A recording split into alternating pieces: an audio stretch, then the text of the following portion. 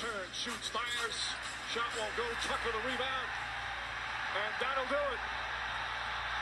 It's over. The Bucks have done it. The long wait has ended. After a half century, the Milwaukee Bucks are NBA champions once again.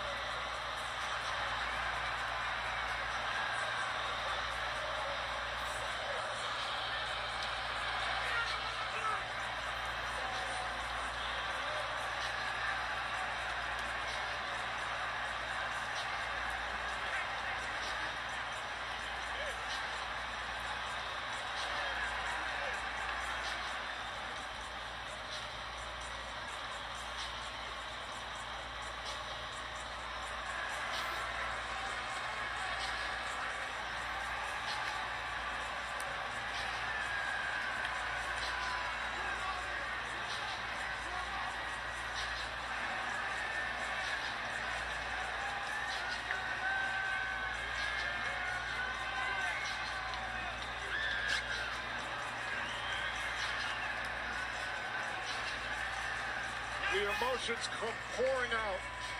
One of the greatest nights in Milwaukee sports history ends in a coronation. And the brilliance of the young man from Athens. Another crushing finish for Devin Booker and the Phoenix Suns after a superb season.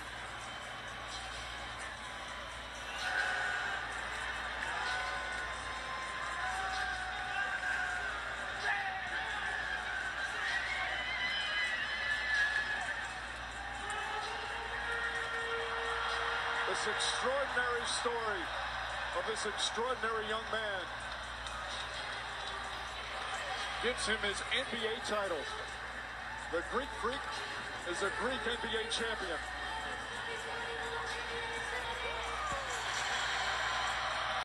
And what is good, everybody? We are back. It's your boy Devin Ashby, and this here is the Play-by-Play Analysis Podcast. Devin Ashby, SKA Play-by-Play. If you know, you know. If you don't know, don't worry about it. And my brother Xavier, senior producer down in Florida, doing his thing. He's been doing his thing for a minute. We have a new champion. We have a new champion and a worthy one, in my opinion. Giannis Antetokounmpo and the Milwaukee Bucks, for the first time in 50 years, have won an NBA championship, clinching a 4-2 series victory. It's been a few days now, and we've had time to simmer. Ultimately, after watching that series from start, well, as much of it as you probably have seen, X, what are your thoughts on that series? Shout out to both teams. Shout out to the Phoenix Suns on a nice season. Very unexpected. Nobody expected them to get this far. Shout out to the Milwaukee Bucks. I won't say no one expected them to get this far, but we had our questions after the previous 2 years prior to this year. Going up against the Raptors in 2019, and they built that wall against Giannis. Going up against Miami last year, they built the wall against Giannis until he ultimately got hurt and he was limited for the rest of that series. And I believe he missed the final 2 games of that series, or he missed the final game and a half of that series. But either way, we had our doubts about them. We had our doubts about Mike Budenholzer as a coach. We had our doubts about, and I know it's real easy for everybody to say Chris Middleton looks like a star right now. Dale, you and I both know that people were not hyping up Chris Middleton after that series last year. Even up until the finals. Exactly. Like, nobody was hyping him up. You had people who were sitting here literally saying he's only an all-star because he plays in the East. That's all they were literally saying. Like, they were saying, people were saying he wasn't worth that $100 million contract he signed, that he's just an all-star, he's not a superstar. Like, I mean, there was all types of things being said about him.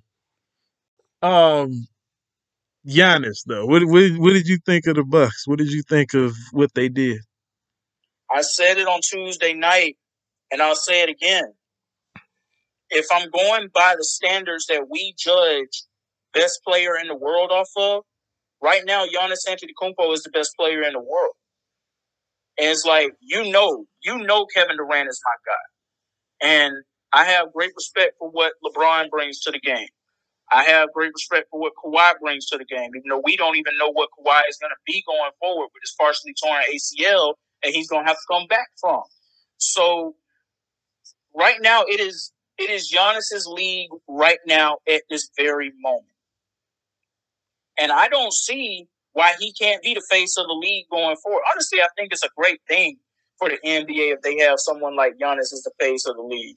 Talk about all the odds he had to overcome growing up over in Greece and growing up overseas. And, man, you listen to this dude's story, man, and it's just like, wow, like, that is the face of inspiration, and that is the face of hope. If you want to look at a sports figure right now, who is that? And that's not taking anything away from any of these other guys, but we're talking about guys right now in the present moment. What have they done for us lately? And right now, Giannis should be the face of the league. He should be considered the best player in the world. And yes, he should get free Chick-fil-A for life. Yes, absolutely, absolutely, he should. But I'm just like, I was putting those together for the show. You know, as I do a little research, and some of this stuff is whatever. But I was like, man, this man averaged 35, just over 30, a little bit over 35 points per game, 13.2 rebounds, 5 assists. There's only two people in the history of the NBA Finals that have averaged 35, 10, and 5 for an entire series. It's him, and it's the king, LeBron James. It's only them, the only two people to do that. This man had 50 in a closeout game. Like 50 freaking points in a closeout game. Like let me ask you a question really quickly. Is that the most dominant performance you've ever seen in a closeout game in your life? And I ask it like that because is it the most, forget just a closeout game, is it the most dominant finals performance you've ever seen?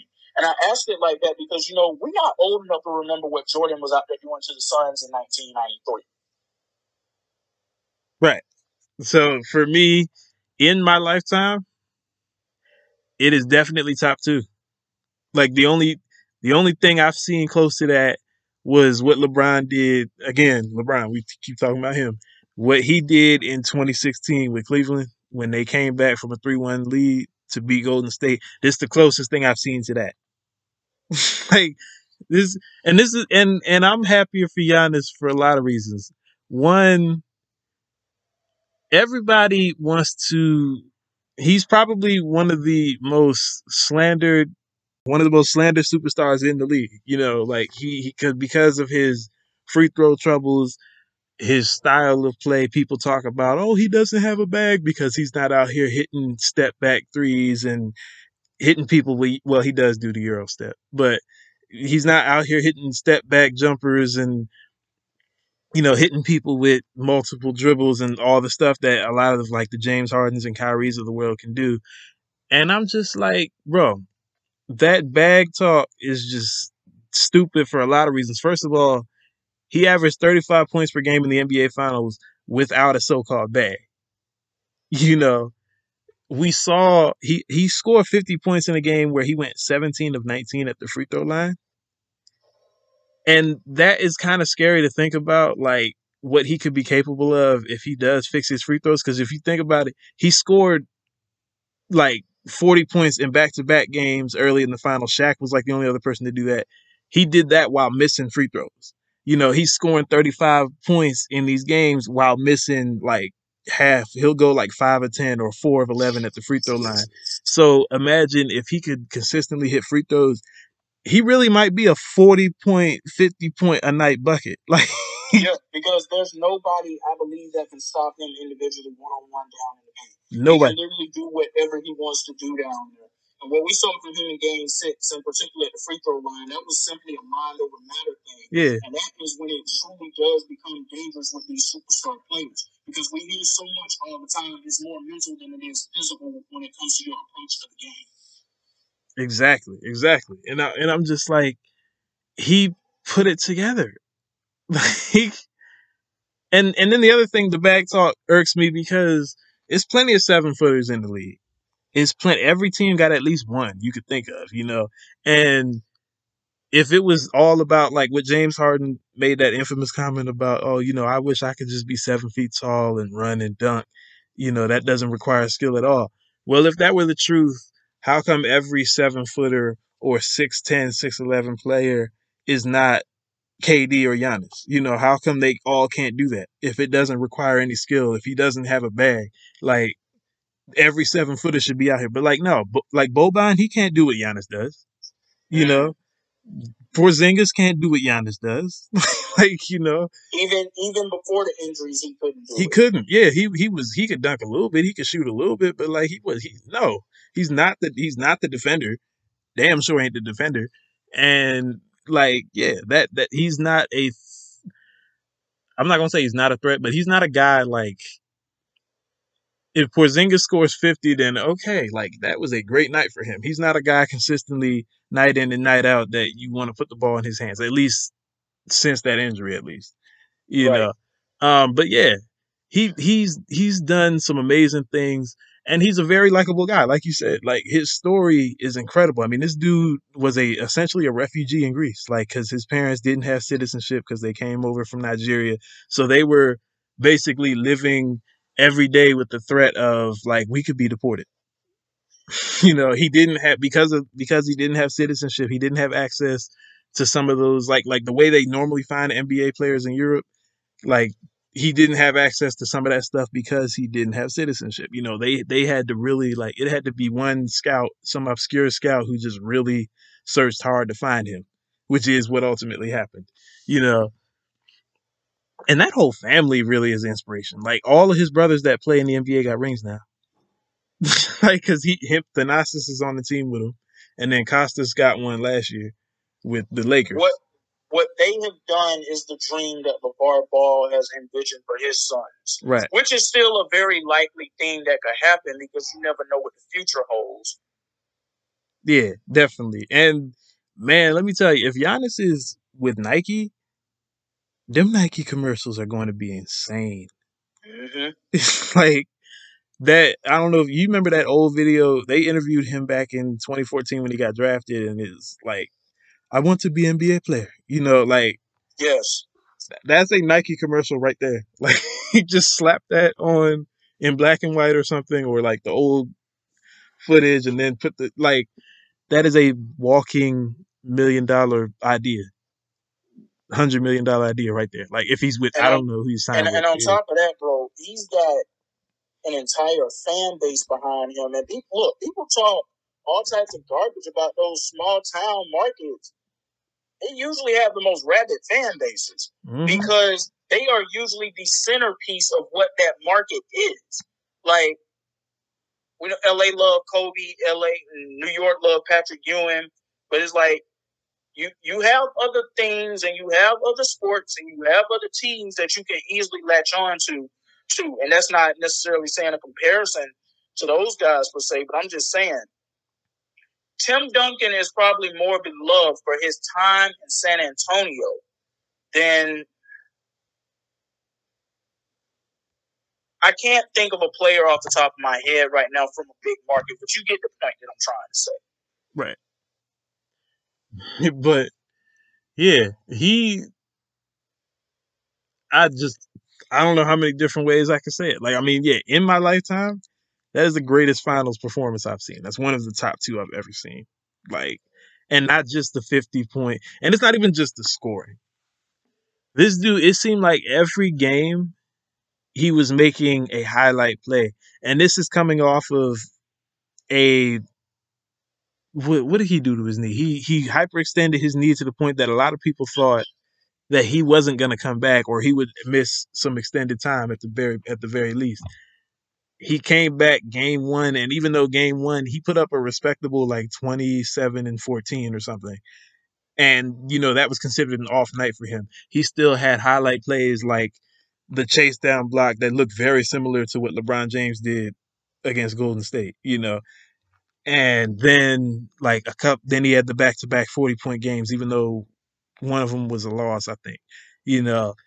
Then he had the block on Ayton, which was still an incredible defensive play when you think about it, because you're guarding Booker on the pick and roll, and then to turn around in one full motion, to turn around, jump up, block the shot. I'm like, bro, how many 7-footers can do that? And on top of that, you have some people out there who are like, oh, it's just DeAndre Ayton. Do y'all realize what DeAndre Ayton was doing to people in the Western Conference playoffs? Even in this series, I mean, the first 2 or 3 games, dude was a rebounding machine. And then he just fizzled off at the end.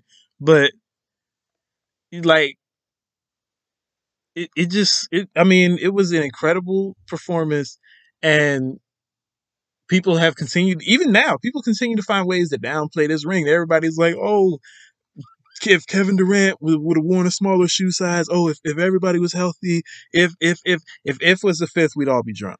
Exactly. It's like you can only control who you play. It's like injuries are a part of the game. Yeah. Well, KD's foot was too big That's to be behind the 3-point line. It's like, oh, well, get over it. Things happen. They are what they are.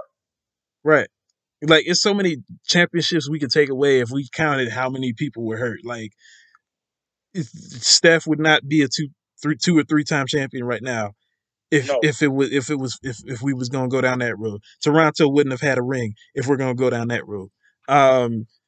Even some of the rings that KD won, I think is one of them. If Kawhi doesn't get hurt in that series in San Antonio, who knows what happens? Like, yeah, because the Spurs are up by 25. Right. Like, that's what, like, who knows what happens in that series? So and injuries are going to happen, especially in an 82 plus game season. If you make it to the finals, by that point you've played upwards of 100 to 120 games. Like, people are going to be hurt, dinged up, tired. Injuries are going to happen. Like, people miss shots all the time. Oh, if KD's foot wasn't on the line, well, it was. Get over it. It's like, bruh, he didn't get it done. He didn't get it done. Like, stop complaining. And even on the, like, we say all that to say Giannis earned this ring. And not just Giannis. I mean, that whole team earned the ring. And we have seen just constant Bucks disappointments over the years. We saw 2019. That was the year I thought they were going to get there. And they didn't. We saw the Miami series, last year when they had a gentleman sweep out of the bubble. Like, and we were just honestly waiting for that to happen, if we're being honest. Right. We were waiting for them to melt down. Yeah. Like, people just, it just was the thing. Everybody's always like, well, Giannis' style is not playoff. Like, that's not playoff basketball. Everybody kept saying that.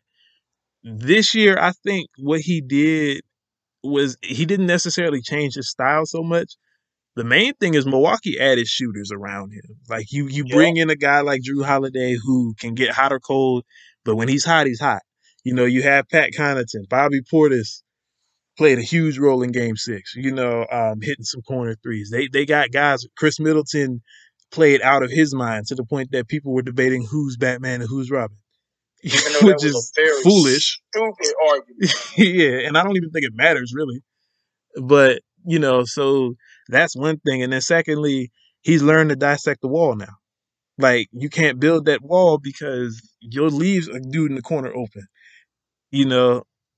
And I feel like Game 6 Giannis, that's the Giannis I think that we could see if he really puts his game together. Like, a dude that can hit some respectable deep 2-pointers, maybe a 3 here and there, hit some free throws.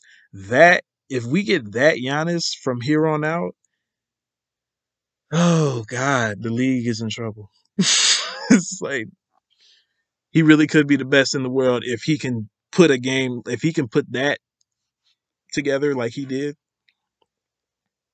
Yeah. You do not want Giannis to even have half of KD's offensive skill set. Right. Like, I don't even think he has to shoot threes. Like, he'll do it just to keep defenses honest. Because you saw there were some plays where, like, he wouldn't. People were always wondering, like, why does he keep doing it, even though he was going like 1 for 5? And the reason is, and there was one play in particular that stood out to me early in Game 6. He punt faked, Ayton fell for it. That opened the paint up for him. Put his head down, hit a spin move, and got in the paint and was basically unchecked. Like nobody was in the paint waiting for him. If he keeps the defense honest, they can't build a wall in the paint like that. And while his teammates are hitting shots too, like if he and that's why he does it. Unlike certain players on the 76ers that are just scared to go to the free like it just, dude just did it. He finally did it. You pointed this out already.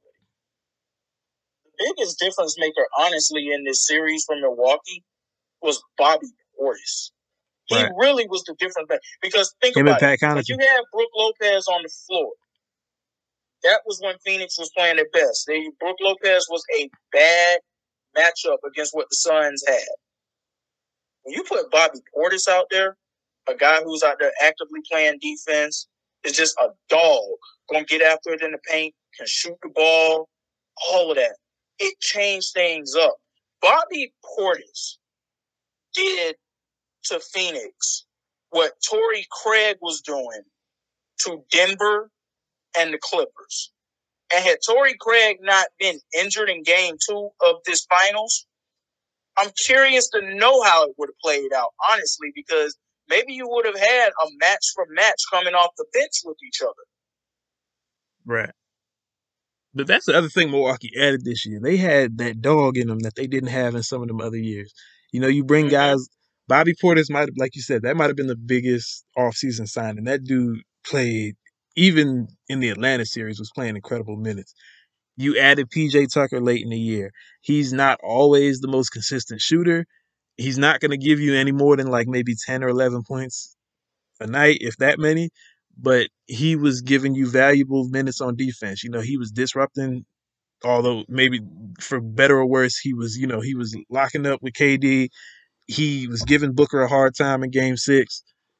They would put him on Chris Paul every now and then. Like he was very versatile.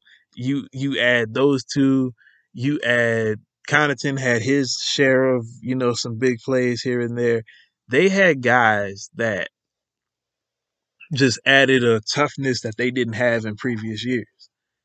That was what stood out to me more this year, and that's how you could beat a KD in Game 7 after being down 2-0, or in this Chris Paul series, or in this Phoenix series.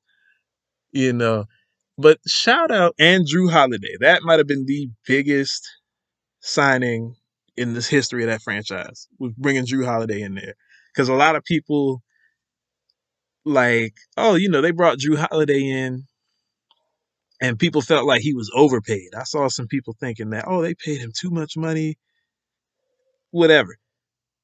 Dude was harassing Devin Booker. Like, Devin Booker ain't want no part of him. And Chris Paul either didn't want no part of him at times. Like, there were plays, that Game 5 steal and then the alley-oop. Like, who is insane enough to throw that pass to Giannis in that situation? Only Drew Holiday. Because to make the steal, first of all, was very ballsy in my opinion. To make that to rip that ball out. Call it a foul. Yeah, that's what I'm saying. To have the confidence to go for that steal in that situation, knowing that they could potentially call a foul, then to have even more balls to throw that pass to Giannis. I mean, bro. What else can you say? See, for me, that particular play really, even though there was another game to be played, that signified to me, I'm like, this is over with. Yeah. There's no way they're going to Milwaukee and losing game 6. Exactly. I saw that play and I'm like, no, this series is a wrap. They are not coming back to Phoenix. They're not. It's just like, bro, there's no way. And yeah, Chris Middleton, can't say enough about him. That man absolutely defeated his playoff demons, because let me tell you, for all the faults we give Giannis, Middleton, there were some series in previous years where dude just would disappear. It was like, bro, regular season Middleton and playoff Middleton were just two different animals. And then this year, dude was hitting clutch shot after clutch shot. There were games Giannis missed, like the Atlanta series, them last 2 games where he didn't play. that Middleton had to be the guy and was balling. There were some clutch jumpers he would hit down the stretch, especially in game 6 when he was in foul trouble and wasn't hitting his shots early and then just started lighting it up.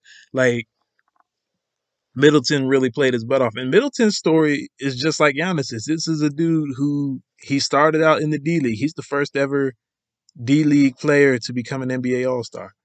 You know, he was traded from the Pistons in 2013. So him and Giannis came in the same year. He was traded from the Pistons, and they came in the same year and spent 8 years together. They were both there, Milwaukee, when they won 13 games.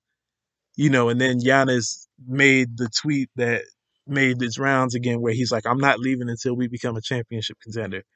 And now here they are 8 years later. Like you love this is one of the easiest finals teams to root for, I think. Like since maybe the Spurs, and you know, depending on who you ask.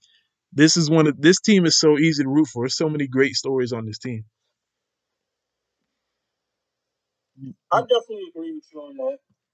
And to me, it's the best feel-good story of a team winning a championship, in particular in the NBA, since Dallas did it in 2011. Right.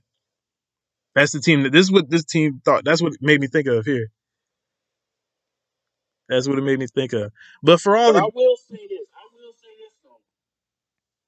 Milwaukee does have a little more firepower on that team than Dallas did. Yeah, Dirk was a man among boys by himself. Yeah. You know, somebody would have a good game here or there, but like Dirk really carried that team.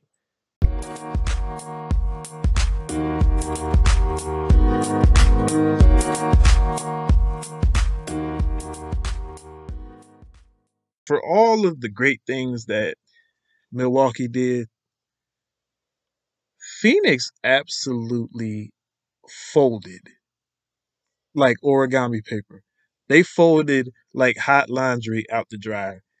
These niggas folded like cookout chairs. Like it's sad because I'm like, bro, part of me, even though I picked the Bucks to win, I wanted so bad for Chris Paul to get that signature. Like in 16 years, he's done everything short of winning an NBA title. Like he'd go down as one of the all-time great point guards with a wing or without one. But I really kind of wanted him to get one. And Monty Williams is one of the most likable coaches in all of the NBA. So I was rooting for him too, and especially being an African American as well. But man, I mean, like that was hard to. I mean, it was kind of like if you're a Chris Paul fan, that game 6 was hard to watch. Like down the stretch. It definitely was because he gave everything that he could possibly give. Short of game 3 and 4. Yeah. And game 6, he showed back up and he looked like Chris Paul again. Yeah. Game 3 and 4, that was the road jitters. Yeah. Dude was just turning, because that's the other thing. He's as much to blame as everybody else, because there was that 3-game stretch before game 6 where like he was just turning the ball over at will. Drew Holiday was just harassing him and he could not get his offense going. And then there were some games, where them first 2 games he looked like he was just lights out. 41 points in the first one, and then I think like 25 or 30 in the second one, something like that. And everything was clicking. And then 3 and 4 he just disappeared. But yeah, it's like, and even when he went off in game 1, I feel like, Milwaukee still got the upper hand in the series just simply because they haven't shown anything yet. They've either been down in every series they played, or they've been close to being down. Like before mopping up the Miami Heat for 3 straight games, that game 1 was overtime. Okay, is Milwaukee going to live up to this? Are they going to overcome their demons, or is Miami going to do this to them again? And then of course we all know what happened against Brooklyn. Lord, that game too. At one point being down by 49 points. Mm-hmm. Of course, we all thought that was over with. And they came back and won 4 straight in that series. Now, when it comes down to Atlanta, I didn't really give Atlanta much of a chance to win that series simply because they did not have anybody that I felt like was going to be able to match up with Giannis one-on-one or even doubling them, because they tried to double him. That's eliminating a very important part of your offense. And they needed as much of that as they could get. Mm-hmm. But yeah, and then game 6, DeAndre Ayton was just completely fell apart. Like it was painful. I'm like, bro, on offense he was missing everything. He was getting just abused by Giannis on defense.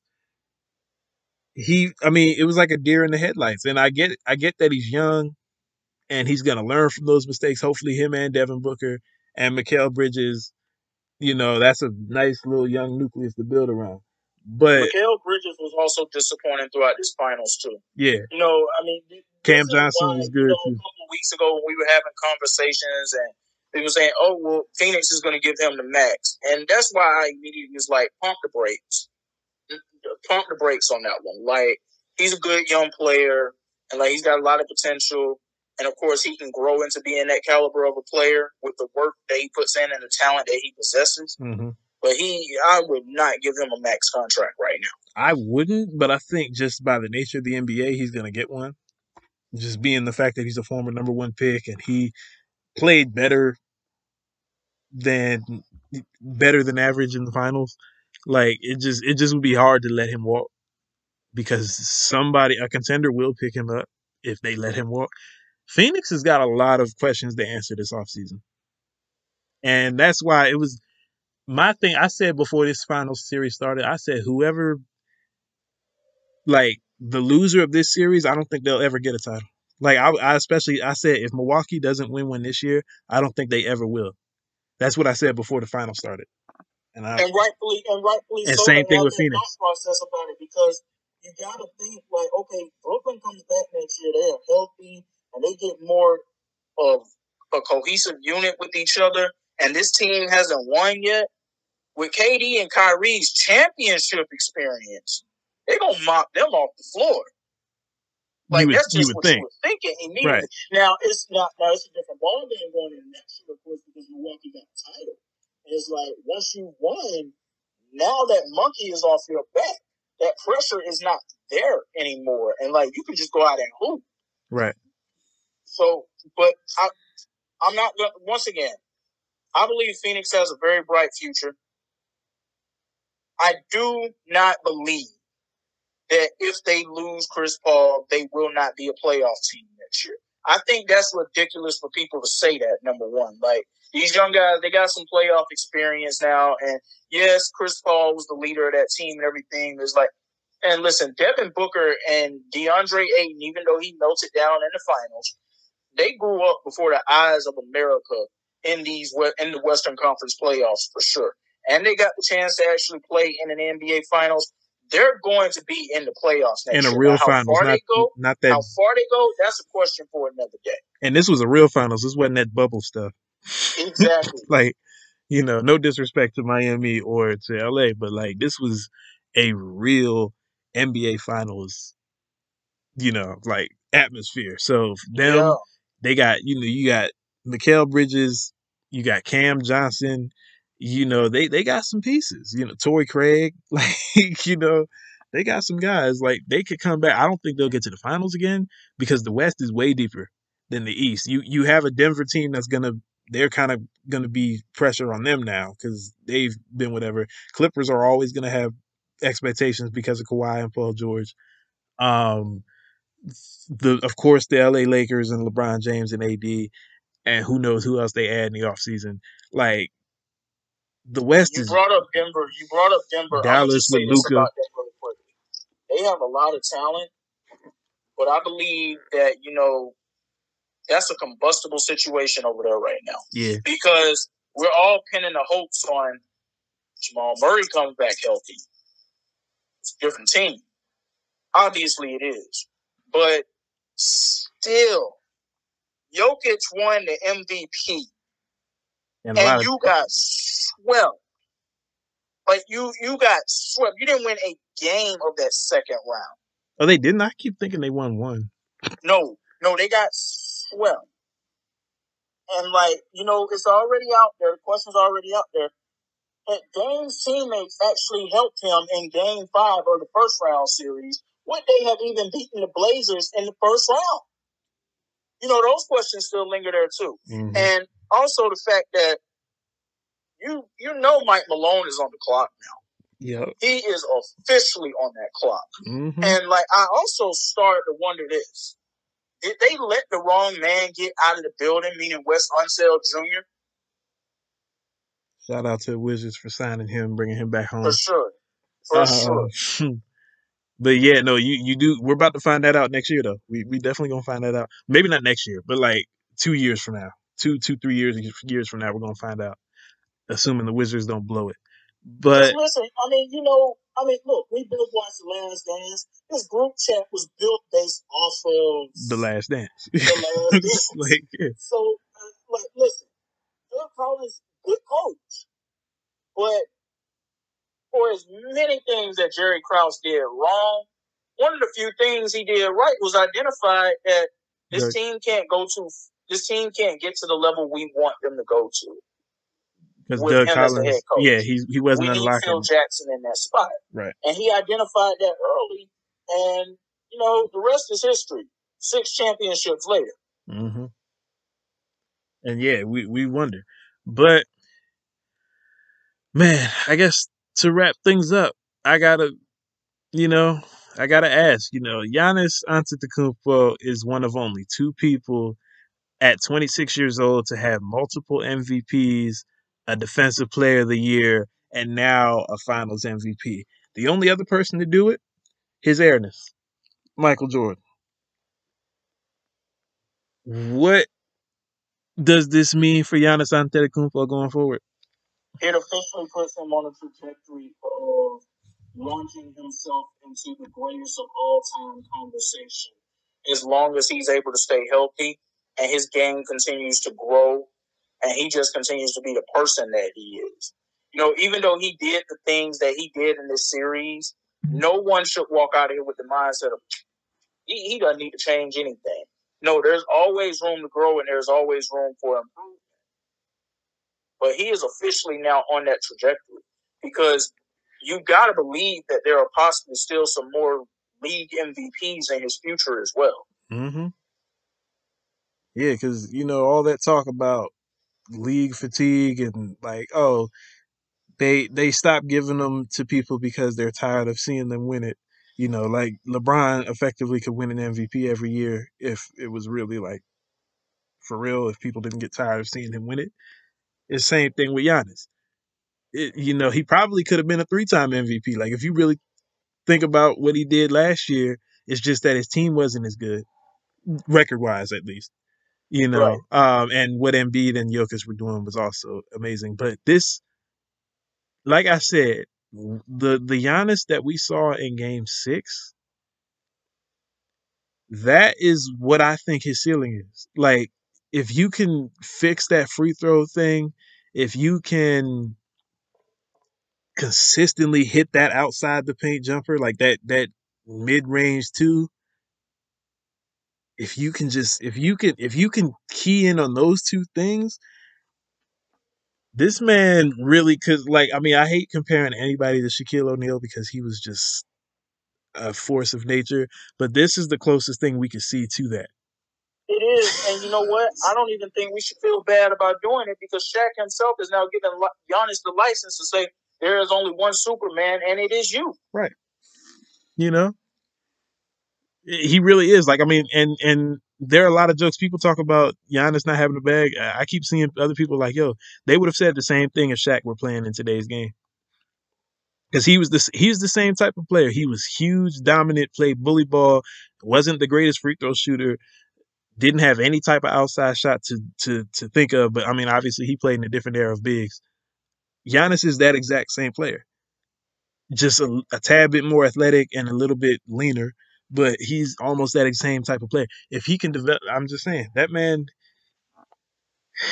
And he's like a hybrid. I'm glad that you keep bringing up the mid-range 2-point shot though, and not just going to the 3. Because everybody's like, oh, he's got to develop that 3. He's got to get that 3 back. No, he doesn't. I'm like, the man that so many of us call the greatest player of all time was a mid-range god, and he was awful from the three-point line. He had his nights, Portland, game 1, 92 finals. He had his night, and he had some more nights.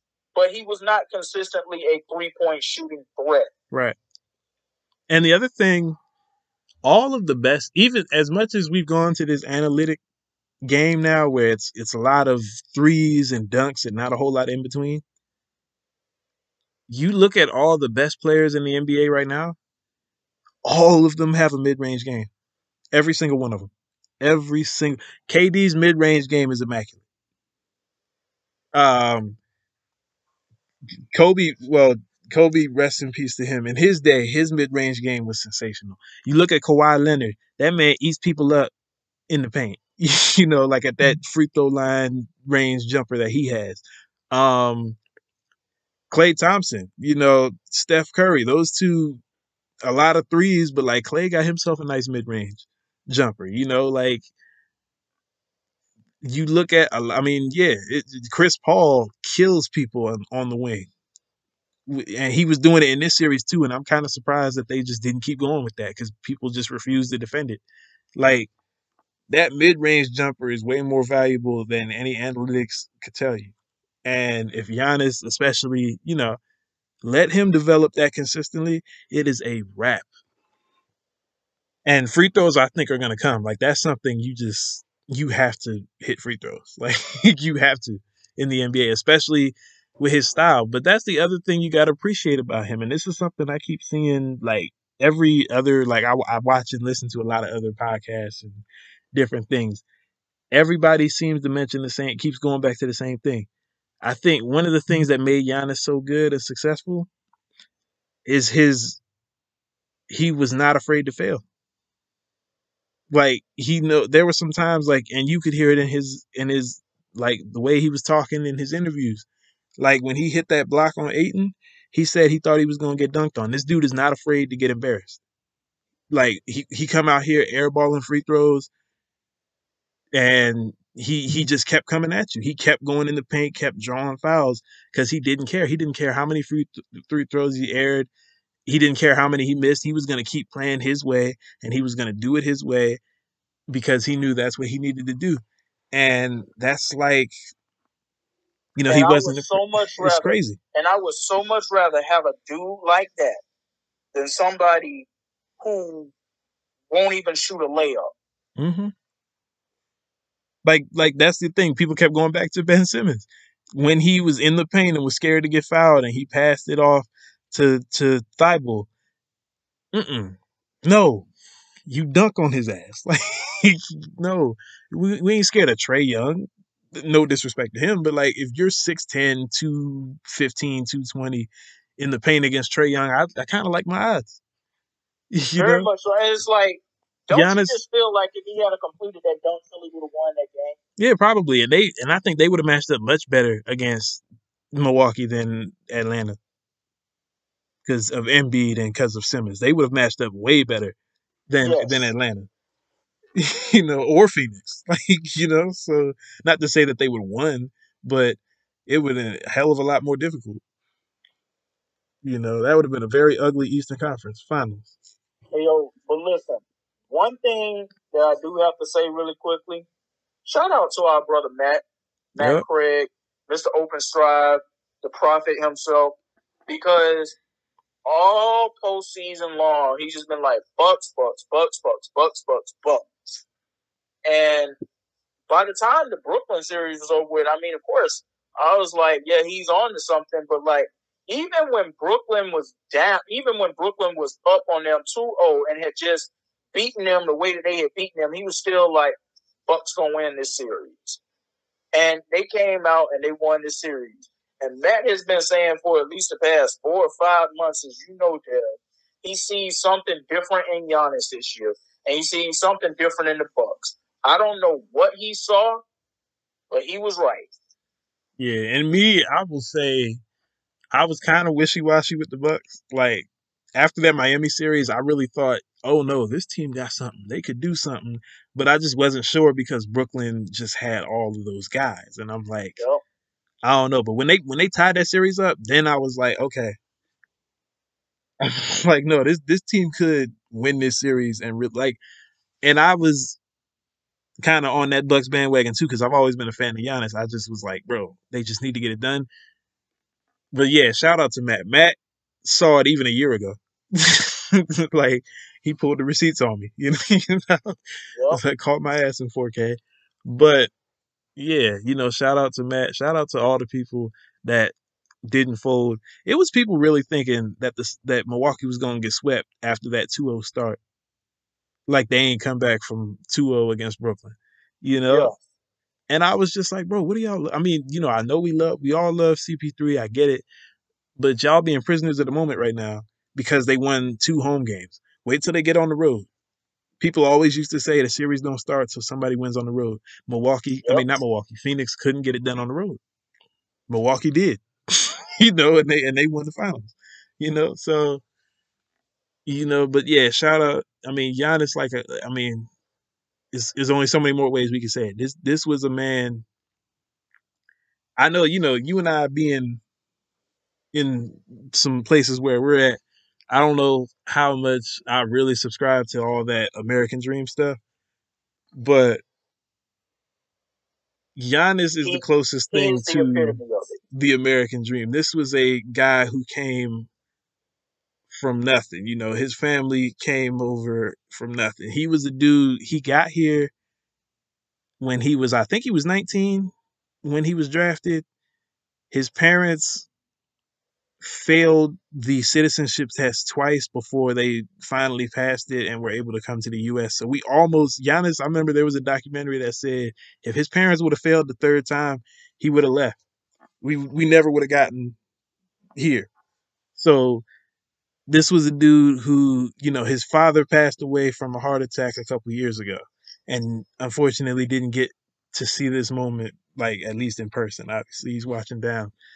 But yeah, this is dude, all the things that he's had to overcome in his life and to get to this point and to this moment, like I can't hate on this man. I really can't hate on him. I'm happy for him. I'm happy for all his teammates and the things they've all had to overcome because Bobby Portis has overcome some stuff in his life. Brook Lopez was during the dark ages of Brooklyn Nets basketball. He was like one of those consistent all-star players when they were first starting out. Um, they got some guys on that team that have really been through it. Like this is one of the Yep. happiest. And you know who the biggest winner is? The city of Milwaukee. Yep. Very much so. The NBA in general. This is a big win for the NBA to see 2 small market teams make it to the NBA finals and to put on that display that they put on and to have Milwaukee win it and like after like there were people in the media openly hating on the city of Milwaukee and they got called out for it rightfully so but like I kept seeing stuff about the ratings are plummeted. This is the NBA has really screwed this up, and I'm like, why are y'all openly hating on a National Basketball Association team for playing well just because it's not L.A. or Brooklyn? See, what people fail to realize is that when you usually tend to have something new in sports, something that you're not used to seeing, it usually attracts more eyes to the TV. Yeah. And I'm like, people always complain about the league not having parity. We finally get it. People still mad. Like, just because LeBron is not playing in the finals, that it wasn't going to be good. And then we saw the ratings were higher than they were last year when LeBron was playing. So, like, shout out to a small market team winning a title. This is the second time in 3 years, second time in 4 years that it's happened. Because remember, Toronto won it in 2019. Yep. This is the second time now. Like, so shout out to small market teams in the NBA. Everybody talking My about. question, I got a question to that though. Could you really classify Toronto as a small market? I know they can't attract free agents, but like Toronto is one of the most populous cities in the entire country of Canada. Yeah, but for as far as like a North American sport association, it ain't LA. Very true. Very true. And to your point, the fact that they can't really like they have to draft well to win. or get trades like they got with Kawhi Leonard. You know, this man won a title and then dipped. You know, that doesn't happen normally. Right. You know, like, so they won on a 1-year rental. Like, but yeah, to your point, I mean, yeah, Toronto is like one of the biggest cities in the state, in the country of Canada. So it's like, small market is such a weird term to me too, because sometimes the it varies depending on sport. Like the Miami Marlins are a small market team in baseball, but you'd be crazy to call the Miami Heat a small market team in the NBA. Yeah. or like stuff like that. Like it varies by sport. So small market is a weird term depending on what sport. That varies. But Milwaukee, most certainly, like, I mean, there's no doubt that was a small market team, and to see them win this series and to win a championship is big for the NBA. Like, this is huge, And it's also so much bigger than Giannis. this too. I believe them doing what they did and Giannis doing what he did, it really gives Damian Lillard some things to think about. And James Harden. Because, you know, the rumblings, and I've been one of the leaders at the forefront of it saying Dame is not playing in Portland again. Nope. Dame is not playing in Portland again. So he's not playing. He ain't coming back. And, you know, we could still be right about that. But, man, when you see somebody actually go in and get it done. And stay there. He stayed down. He was there all 8 years. He could have left. Exactly. It inspires you to want to go out and do the same thing. Now, granted, the Bucks are in a much better position right now than where Portland is headed. They are. But yeah, to your point, yeah. I mean, that is what Dame has been trying to do. It just hasn't worked out. Giannis has done everything. Like, at this point, he could walk away from Milwaukee if he wanted to now, and everything's accomplished. It's kind of like when LeBron was in Cleveland. Like, once he won that title in Cleveland, he didn't owe that city anything else. You know, and they respected him after, because remember, they booed him when he left the first time.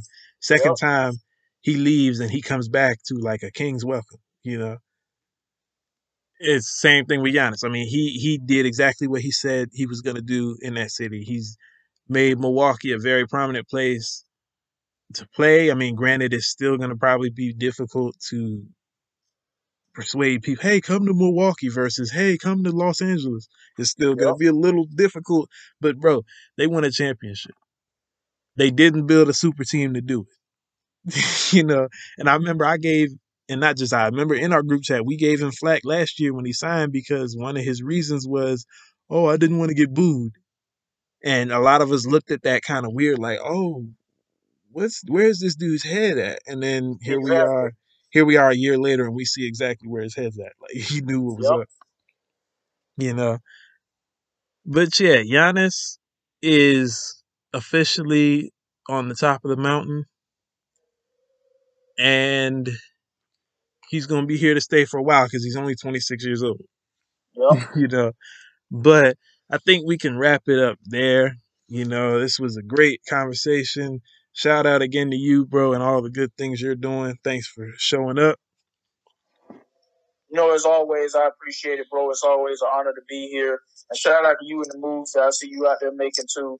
You know, I get it. I get it. Every move is not meant to be made out there for everybody else to know about. Mm-hmm. Some of the best moves that you make are moves in silence. Just know, you know, I see you, bro. Much love to you, much respect to you. And like, we just gonna keep going. Amen. Amen. But y'all be sure to like, subscribe, tune in. Also, check out my book, PG versus Moco, a memoir of high school football in the shadow of a nation's capital. Link is in my bio. We're also available on Amazon. But we got to go. I'm going to see y'all when I see y'all. Deuces.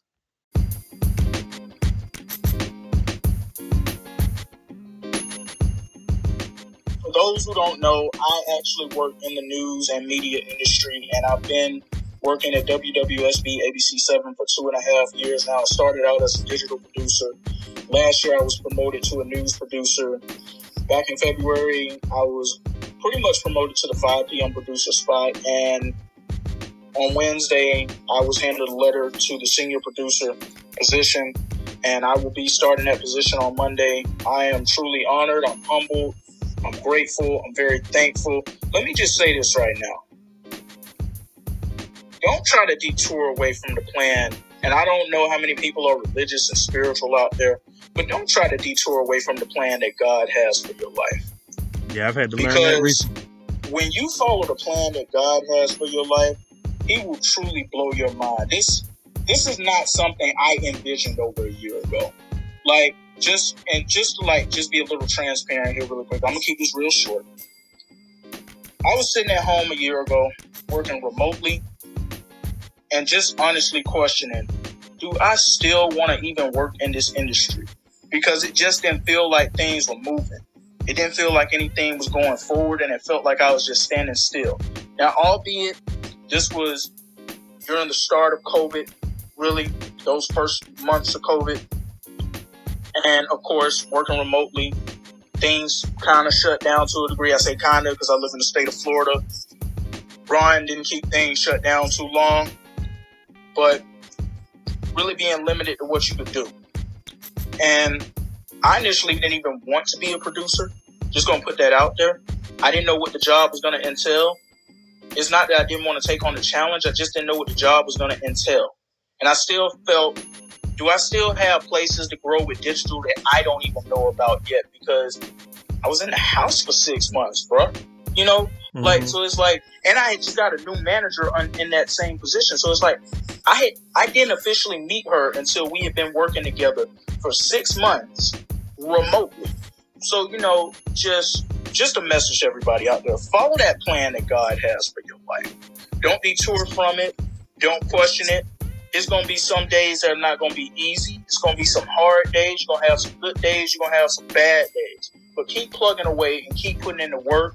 Pray, be patient, and just keep that faith. And you will get to the places that you ultimately need to and want to be. That's all I got to say to everybody on that one. Amen. Could not have started off better.